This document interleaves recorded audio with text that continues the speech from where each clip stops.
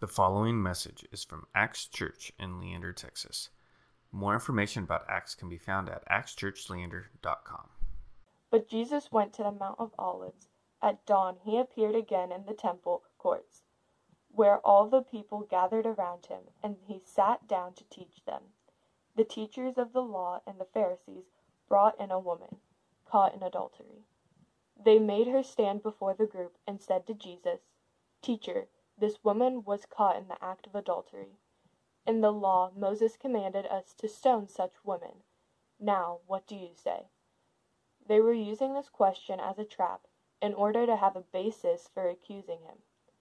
But Jesus bent down and started to write on the ground with his finger. When they kept on questioning him, he straightened up and said to them, "Let any one of you who is without sin be the first to throw a stone at her." Again he stooped down and wrote on the ground. At this, those who heard began to go away one at a time, the older ones first, until only Jesus was left, with the woman still standing there. Jesus straightened up and asked her, "Woman, where are they? Has no one commended you?"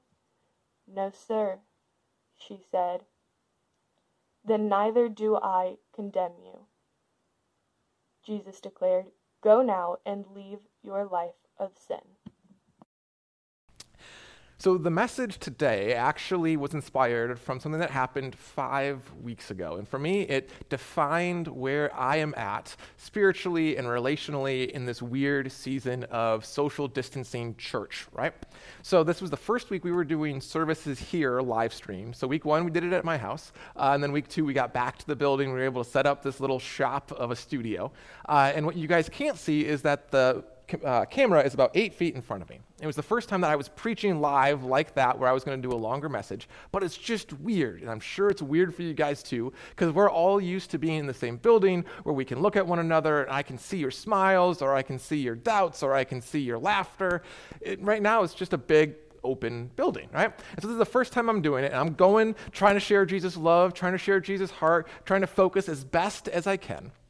And at the same time, Tanner and AJ are about 5 feet away from the camera. So if I'm looking here, 5 feet to the right of the camera, Tanner and AJ are having a conversation. Now, they are probably talking about how to make this service better. They are probably trying to tighten things up. But if you can try to imagine giving a message straight into a camera and 5 feet away, there's a conversation happening, right? There were 2 parallel tracks happening in my mind at the same time.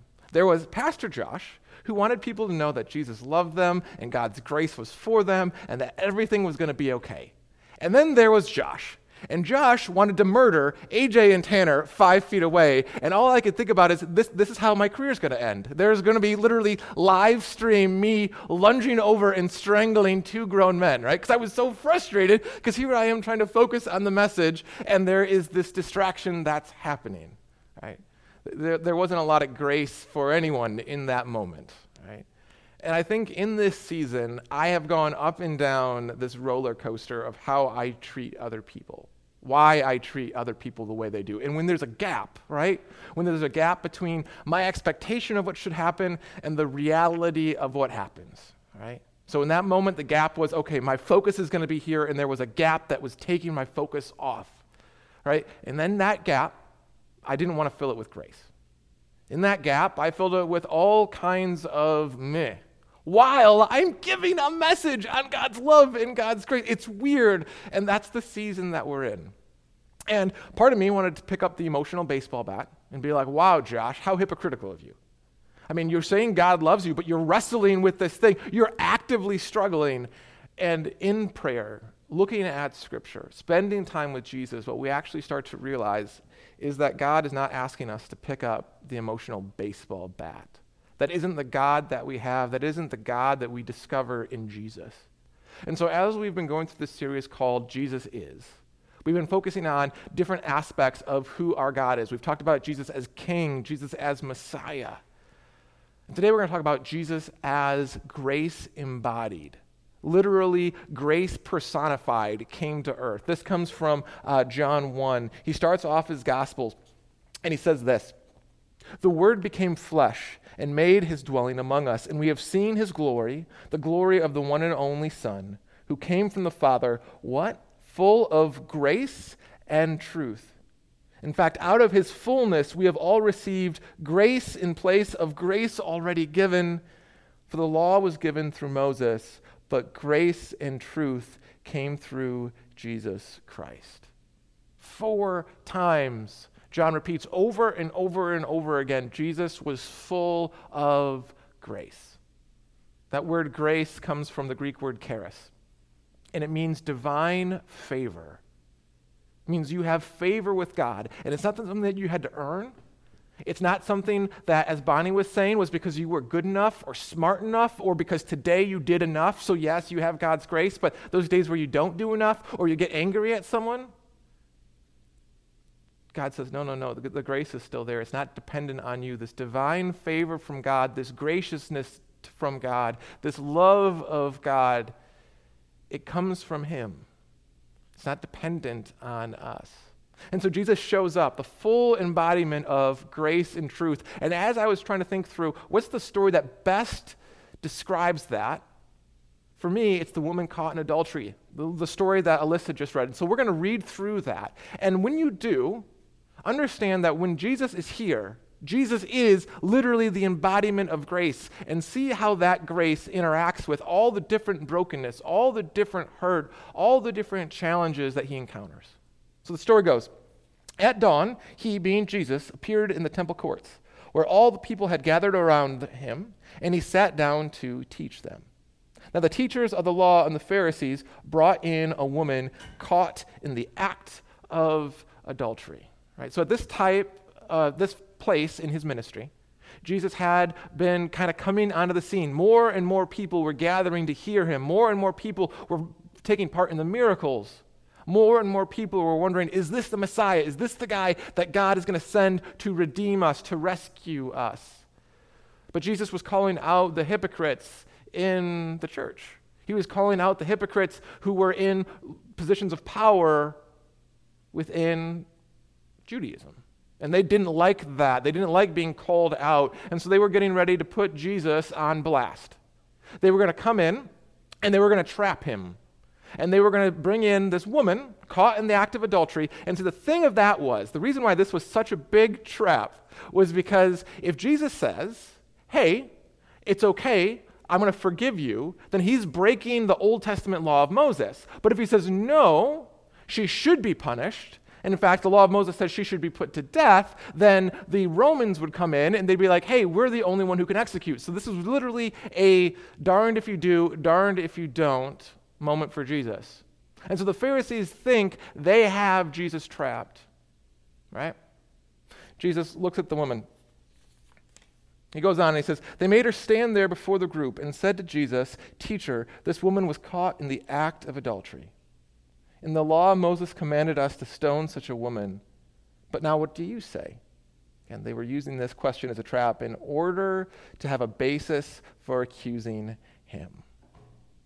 You see, the Pharisees started with an assumption that God's grace and God's truth could never have a place for this woman in its life. They started with this assumption that this broken situation, that this person was so broken, was so far off the reservation that God could never have a place for them. That grace and truth and that divine favor, that she had essentially disqualified herself. And I don't know about you guys, but I can pick up that emotional baseball bat. I can look in the mirror, think through all the different ways I screwed up. And I can start to run that track in my head of, you know what, I don't deserve God's grace either. My brokenness, my decisions, my faulty thinking have disqualified me.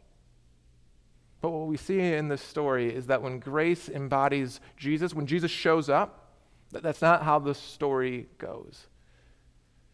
But Jesus bent down and started to write on the ground with his finger.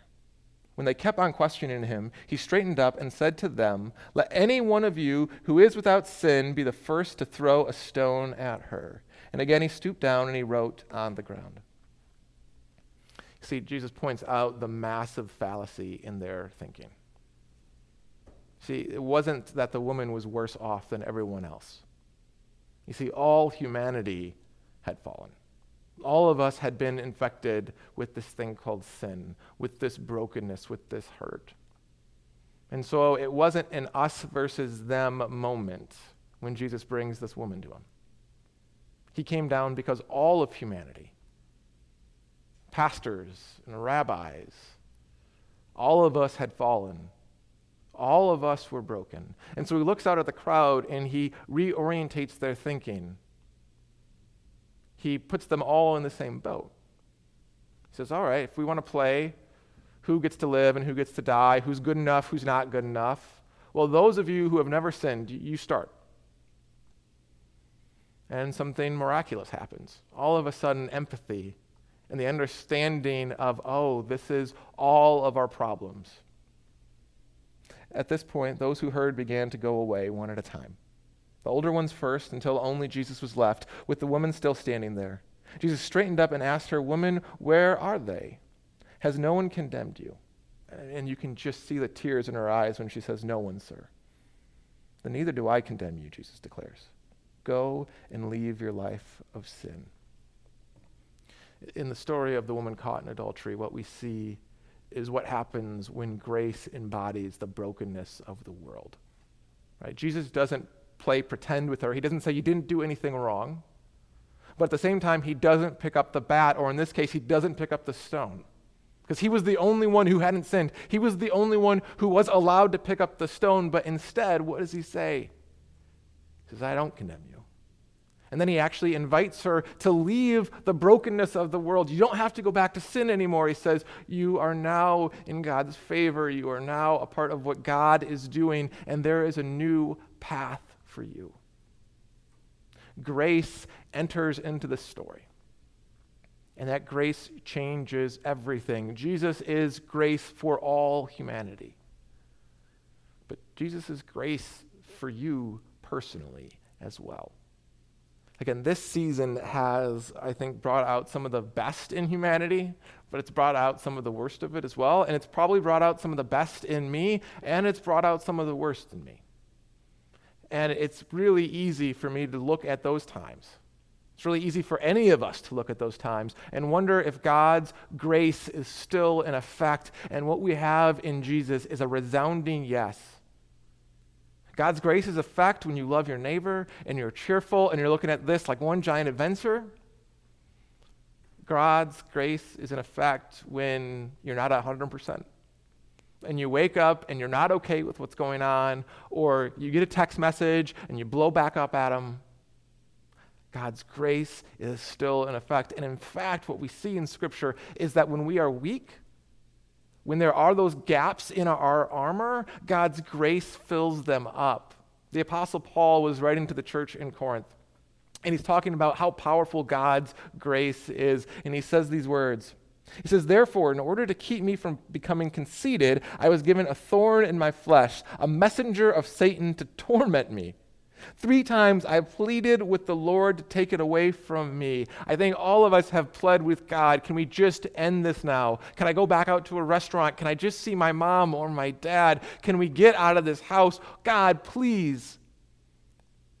And what Paul says is this is how God responds to him. "But he said to me, my grace is sufficient for you, for my power is made perfect in your weakness." God replies, hey, when you're weak, and you rely on my graciousness, he goes, that's when you are strong. Paul continues, he says, "Therefore I will boast all the more gladly about my weaknesses, so that Christ's power may rest on me. That is why, for Christ's sake, I delight in my weaknesses, in insults, in hardships, in persecutions, in difficulties. For when I am weak, then I am strong." It's okay when you're not strong. It's okay when you're not super cheerful, or you're looking at that emotional baseball bat, or you're looking at the person in the mirror and there is just brokenness. What you have is a God who says, my grace is sufficient for you. My divine favor, I still love you. I am still gentle towards you. I am still working for you, and I still have a plan for you. That divine favor starts with forgiveness of sins, but then it envelops our entire life into something beautiful, into something magical, into something spiritual. And in those gaps, God starts to do beautiful things. And in that broken soil, good things start to grow. And so even when we are weak, even when we're not at 100%, we still have a God who says, I am here for you, and I love you, and my divine favor is for you. And so even when we feel weak, when we lean into God, we are strong. And we're okay. And you have favor from your Father.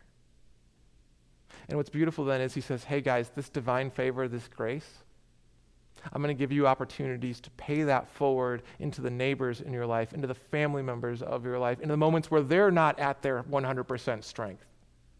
I love this. It comes from 1 Peter. Each of you should use whatever gift you have received to serve others as faithful stewards of God's grace in its various forms. Peter writes to the church and he says, guys, part of the divine favor that God has given you are ways to serve, are gifts to be able to lean into those in your lives. He says, if any one of you speaks, they should do it as if they were speaking the very words of God. If any one of you serves, they should do it with the strength that God provides, so that in all things God may be praised through Jesus Christ. To him be the glory and the power forever and ever. Amen. He says, guys, you want to know what grace looks like in real life? You want to know how it moves us? He says God's grace is that he gives us gifts to serve and to love and to be gentle with other people, that they may participate in God's divine favor, because Jesus is not just grace for us, he's grace for our neighbors, and we get to be agents and ambassadors of his grace, leaning into areas of the world that are wrestling with who God is or what's happening. We get to fill in those gaps with the gifts and the opportunities that he's placed before us. Thank you for listening to this podcast from Acts Church in Leander, Texas. Feel free to share this message with others and stay connected with us at actschurchleander.com.